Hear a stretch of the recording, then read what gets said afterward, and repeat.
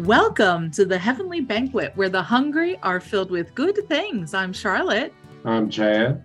Chad, we are turning to the gospel lesson for the fourth Sunday of Advent, year A, and it is Matthew chapter 1, verses 18 through 25. We're looking at we're moving into some nativity action coming up on us now, right? Okay, here we go. Now, the birth of Jesus the Messiah took place in this way. When his mother Mary had been engaged to Joseph, but before they lived together, she was found to be with child from the Holy Spirit. Her husband Joseph, being a righteous man and unwilling to expose her to public disgrace, planned to dismiss her quietly. But just when he had resolved to do this, an angel of the Lord appeared to him in a dream and said, "Joseph, son of David, do not be afraid to take Mary as your wife, for the child conceived in her is from the Holy Spirit. She will bear a son, and you are to name him Jesus, for he will save his people from their sins." All this took place to fulfill what had been spoken by the Lord through the prophet. "Look, the virgin shall conceive and bear a son, and they shall name him Emmanuel," which means God is with us. When Joseph awoke from sleep, he did as the angel of the Lord commanded. He took her as his wife, but had no marital relations with her until she had borne a son, and he named him Jesus. Nice. A couple years ago at the nativity play, the angel, the young girl who was playing the angel in this passage, did the best reading of Joseph, son of David, do not be afraid, I've ever heard, which was, she went, "Joseph, you son of David." And it absolutely destroyed me. And I can barely think of that verse without... It's just such a unique slam, she decided it must have been. Son of David. You son of David. Don't be afraid. Like, man up, dude. Oh my. I like that. Okay, so let's do a quick, in comparison to Luke, right? So in the Lucan narratives from the Nativity, Gabriel comes to Mary, and we have the Annunciation, and she receives the message. And here we've got Joseph is having a dream through which the angel speaks to him. So he's centered, at least in this part, the pre-nativity narrative here. Isn't this the only Joseph stuff we have in the scriptures altogether? That's remarkable. Which is also, this is fascinating to me, and this is just part of the zeitgeist, whatever. But all of this talk around, again, biblical marriage and the importance of the nuclear family, and you can't raise kids without one man and one woman and stuff. And this family is a mess from the get-go. The little Holy family. And it doesn't get any better. And it's, we start on verse 18 because that's where the narrative starts. And because we have 17 verses of genealogy before that, of all kinds of troubled people and circumstances, situations. Maybe let's just kind of parse through what's happening in this text. What do you think? Okay. So they're engaged, which is not how we think of engagement. I mean, they're essentially legally married, right? They're betrothed is the better word. They're betrothed. So yes, the contract has been agreed upon. Yeah. So in Joseph's mind, she's essentially committed adultery. Yes. Here's one thing that always strikes me when I read this passage. Number one, it's clearly stated that he's righteous. But when it comes to this dilemma, and the law was harsh under these circumstances, his righteousness isn't tied to him observing the law, but finding what, at least in his mind, is the compassionate way to deal with the situation towards Mary. I mean, the law was harsh. Right. Strictly speaking, the law was death. But by this time, I think rabbis, by this time, it's allowed to divorce. But he doesn't just want to divorce her, but he wants to do it quietly because it would ruin her if that was to happen. Right. And so all that to say, I think you're already beginning to see righteousness is connected with his compassion towards her, I think, versus keeping the letter of the law. Right. And of course, I think this is a conundrum that Christians face. What is the compassionate thing to do? But of course, he's wrong. He gets an angel visit. I think what you're saying is right and very interesting, that righteousness isn't following the letter of the law here. It's modeling God's goodness and mercy, right? It's hesed. It's not prescriptions, right? Yeah. But the angel does come with another motive, though, too. I think when the angel said, Joseph, you son of David, do not be afraid to take Mary as your wife. And I guess that could be, afraid on her behalf for a potential for public disgrace or something. But there's something, his reputation is at stake too in this, if nothing more than the public humiliation of being a cuckold. Well, and people can count 9 months or whatever. So people are going to know. Yeah. So they're going to assume they consummated the marriage before it was usually consummated. Right. Yeah. So one way or another, things are out of order. Yeah. Yeah.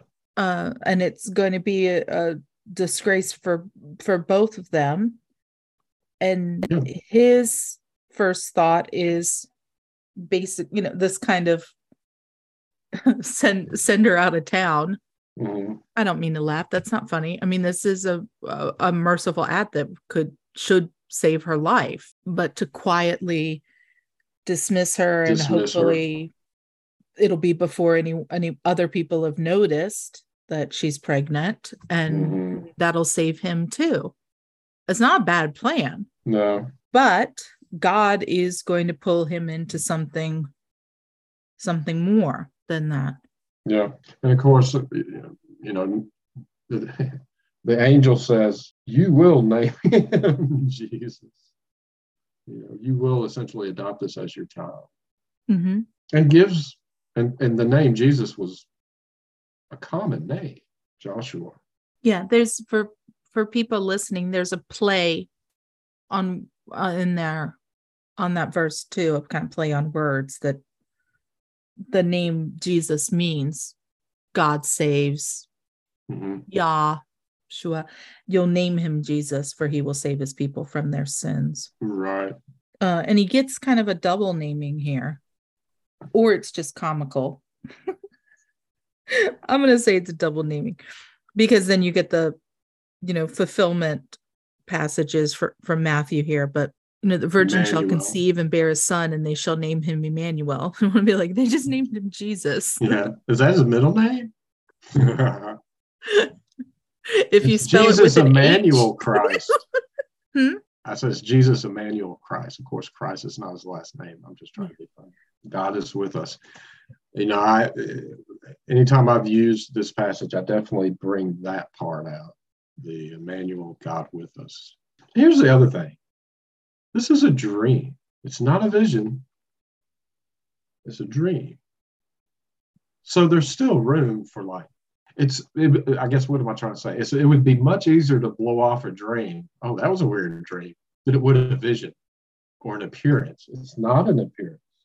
Well, it's an appearance in a dream. But then I think it is Joseph.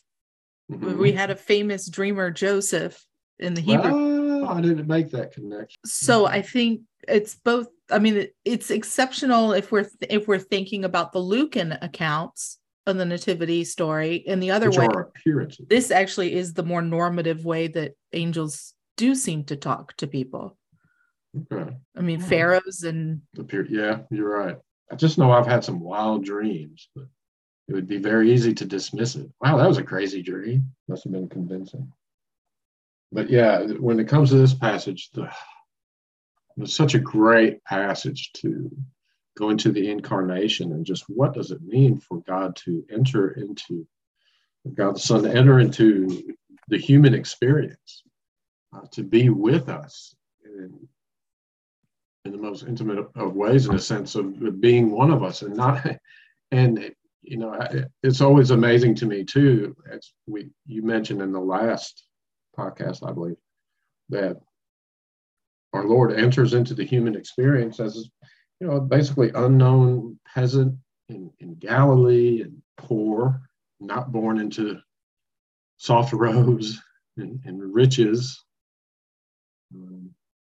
It's just an amazing thought. And of course, with our nativity scenes, we've kind of softened what it means for the incarnation, a little bit, the vulnerability of the incarnate God as a baby. It's astounding to even think about. The temptation for me with this text is to go into all kinds of things that are not explicitly mentioned in the text. But that's okay, all I need is a taken off place to go. Can we talk about Mary for a moment? Because she's almost conspicuously absent from this. Talk about her. I guess because, our Charlie Brown Christmas and Linus and whatnot, it's the Luke stuff normally we get, and not this.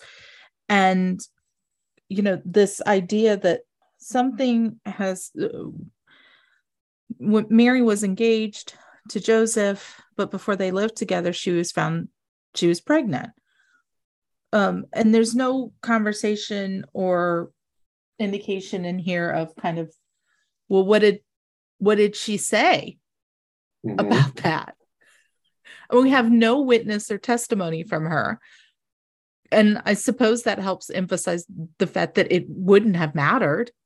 I mean, the evidence is the pregnancy, and there isn't a kind of a reasonable explanation or one that could have been accepted, maybe, or they wouldn't have listened to her anyway. We're not in the listen to women move centuries yet. Yeah. But that we don't have any other explanation offered. It's just she's pregnant. And then, all the rest of the talk about Mary, again, is just what's going to happen to her, that she's going to have this child. And then we have the question, of course, around the way that we in our English Bibles end up with this translation of, look, the virgin shall conceive and bear a son. When we know behind that, that's an interpretation. Yeah. The text we have is really young woman. And so we assume culturally, because of the youth, that's somebody who's a virgin, but that's not what the text says. But it's something that the Christian tradition has absolutely fought to protect, and not just Mary's virginal status before the birth of Jesus, but the tradition even protects her as a virgin, her perpetual virginity, right? Right. Even though just a couple verses later but he had no marital relations with her until she had borne a son. Right.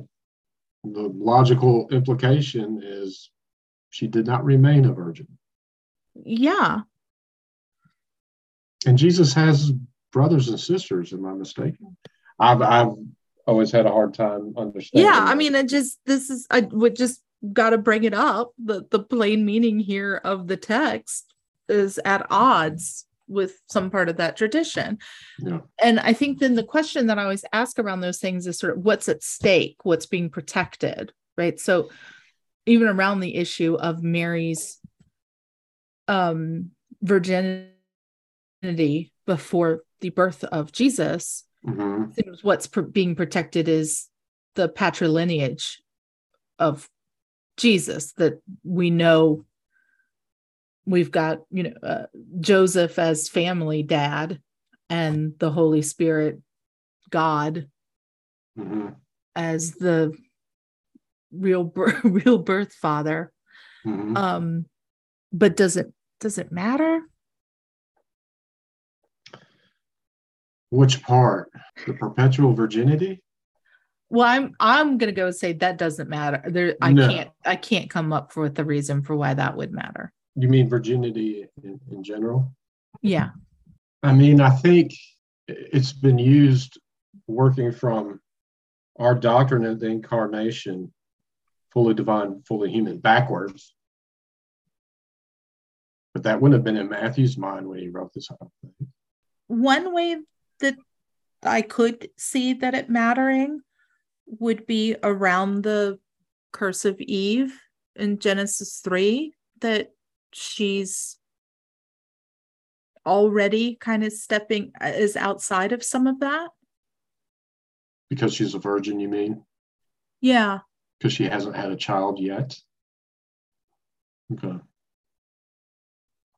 I mean, all of the curse on the man is around agriculture and toil and work, right? Mm-hmm. And all the curse on the woman is around her desire for her husband and the pain of childbirth and these sorts of things. And I think the same part of the tradition, and particularly where the medieval tradition is going to pick this up, is going to also argue that there wasn't any pain or complications around this pregnancy either. Right. That it's standing outside of that curse. And then it's going to say it's part of the standing outside of the curse is part of how Jesus is born without sin, because it's that idea of a hereditary. Right. I mean, eventually it becomes not just important that she's a virgin, but it's important that she's sinless. Am I wrong? Yeah. Yeah. You're not wrong. I'm sorry. I'm agreeing. Yeah. No, I mean, which in order to keep Jesus sinless, again, like you said, due to a doctrine of original sin where the sin nature is propagated through sex, essentially. Right. Yeah. Yeah, it kind of takes you back. It takes me back. It's so used to the Lucan narrative when you read this, and it's obviously very different. We do though have maybe piggybacking on what we were talking about last week. We have more danger in this text, and we don't have the journey to Bethlehem, right? I mean, we don't have all of that, any of that story. I mean, there's this young woman is pregnant. The betrothed is trying to save everybody somehow. Mm-hmm.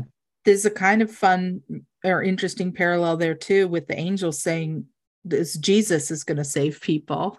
It's not on you, bro. Kind of there too. And then this, verse from Isaiah, and then it's Joseph woke up, did what the Lord commanded him, took her as his wife.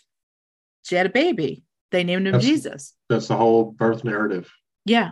I mean, thank goodness we have Luke. Otherwise, you know what I mean? Yeah. I mean, it's in some ways not nearly as auspicious, right? Although this is the one where then we have the Magi and the star, and the whole cosmos is proclaiming that something new and different has happened. And King Herod's already wanting to kill the kid. Yes. And a murderous tyrant by chapter 2. Mm-hmm. A different danger here. So you think if you were preaching this, you would lean into the incarnation, that and this whole thing of righteousness being connected to compassion towards other versus letter of the law. Definitely. Mm-hmm. Yeah. I think it would be only fair to lean into Joseph, since we don't have other opportunities to do that, right? And to play with what you said, but also use this as a counter to the other things that we're hearing about biblical masculinity. Oh, nice. Yeah. And then to say, okay, well, in the Holy Family, here's what Joseph was concerned about. Right. Was the health and safety of his family or people, and care for them in some way, and taking on some sense of scandal for himself for their sake. There's no doubt the rest of their lives are going to be followed by that scandal. Yeah. And it's going to be assumed by people, obviously, that they had sex before the end of the betrothal period. So both Mary, Joseph, and Jesus are going to live with that for. Right. Yeah. Yeah. After this, Joseph disappears. Such a mystery. I mean, I think he's mentioned in chapter 2, right? I mean, that's yes, because the angel's going to come again to tell them to go to Egypt, and then the angel comes back again to tell them when it's safe to return, to come out of Egypt and go to Nazareth to fulfill that. And then I think then we have the reference to kind of the crowds being like, who is this? Isn't this the carpenter's son? I mean, I always wonder what happened to Joseph. For some reason, I assumed he died before Jesus' ministry started, because he's never mentioned again. It's Mary and the brothers who come and say, we want to talk to you. You're acting kind of crazy. Joseph is just nowhere. I don't know. Yeah, so I think that's why the tradition has answered some of those questions by saying, he was just so much older. Oh, okay. I mean, because that's not in the text, right? But I mean, whenever I picture Joseph, he's like an old man. Okay. Right. No, I mean, then that's what I see in the nativity sets, and that's what I see in stained glass and stuff. Okay. It's like, it's not going to make it the rest of the gospel. But is that fair? Or we got to at least question or push back on those depictions, because first of all, it's not in here. But then second of all, they're making these midnight escapes and whatnot, and this hard travel. So, and living in Egypt for who quite knows how long. Mm-hmm. Yeah, that sounds ad hoc, just to explain why he's not around later on. He was old and he died. Yeah. I think we almost lose something to emphasize or to want to cling to the idea of virginity too in this miracle. And I'm not arguing against it, but that emphasis, I think, almost overshadows just how much of a hopeful thing it has always been for a woman to be pregnant. I mean, how very hopeful that very ordinary or often extraordinary thing is. And even the hope that comes with it of a couple or the mother, whoever around it, that the pregnancy begins to force a look toward the future, right? And the dreams that parents have around what will we name him? What will we be like? This person that no one's met yet. What are the dreams? What are the things you want for them? Right? And Joseph has a dream for him, at least, that he'll be safe and the mother will be safe. Yeah. I might also use this as a foil to kind of talk about that, the signs of hope that are around us, the things that pin us toward or help set our faces toward something, a better future. But parents always, whether they do a good job or not, they always wish for a better life for their kids than they had. Yeah. That's Advent. Yeah. I mean, the parents start college funds before the kids are born, set up accounts and dream really big dreams. Yeah. About what the next 18, 21, 30 years of their lives or more is going to look like because of this little friend, this little joy that is on the cusp of being. No, that's sweet. Very nice.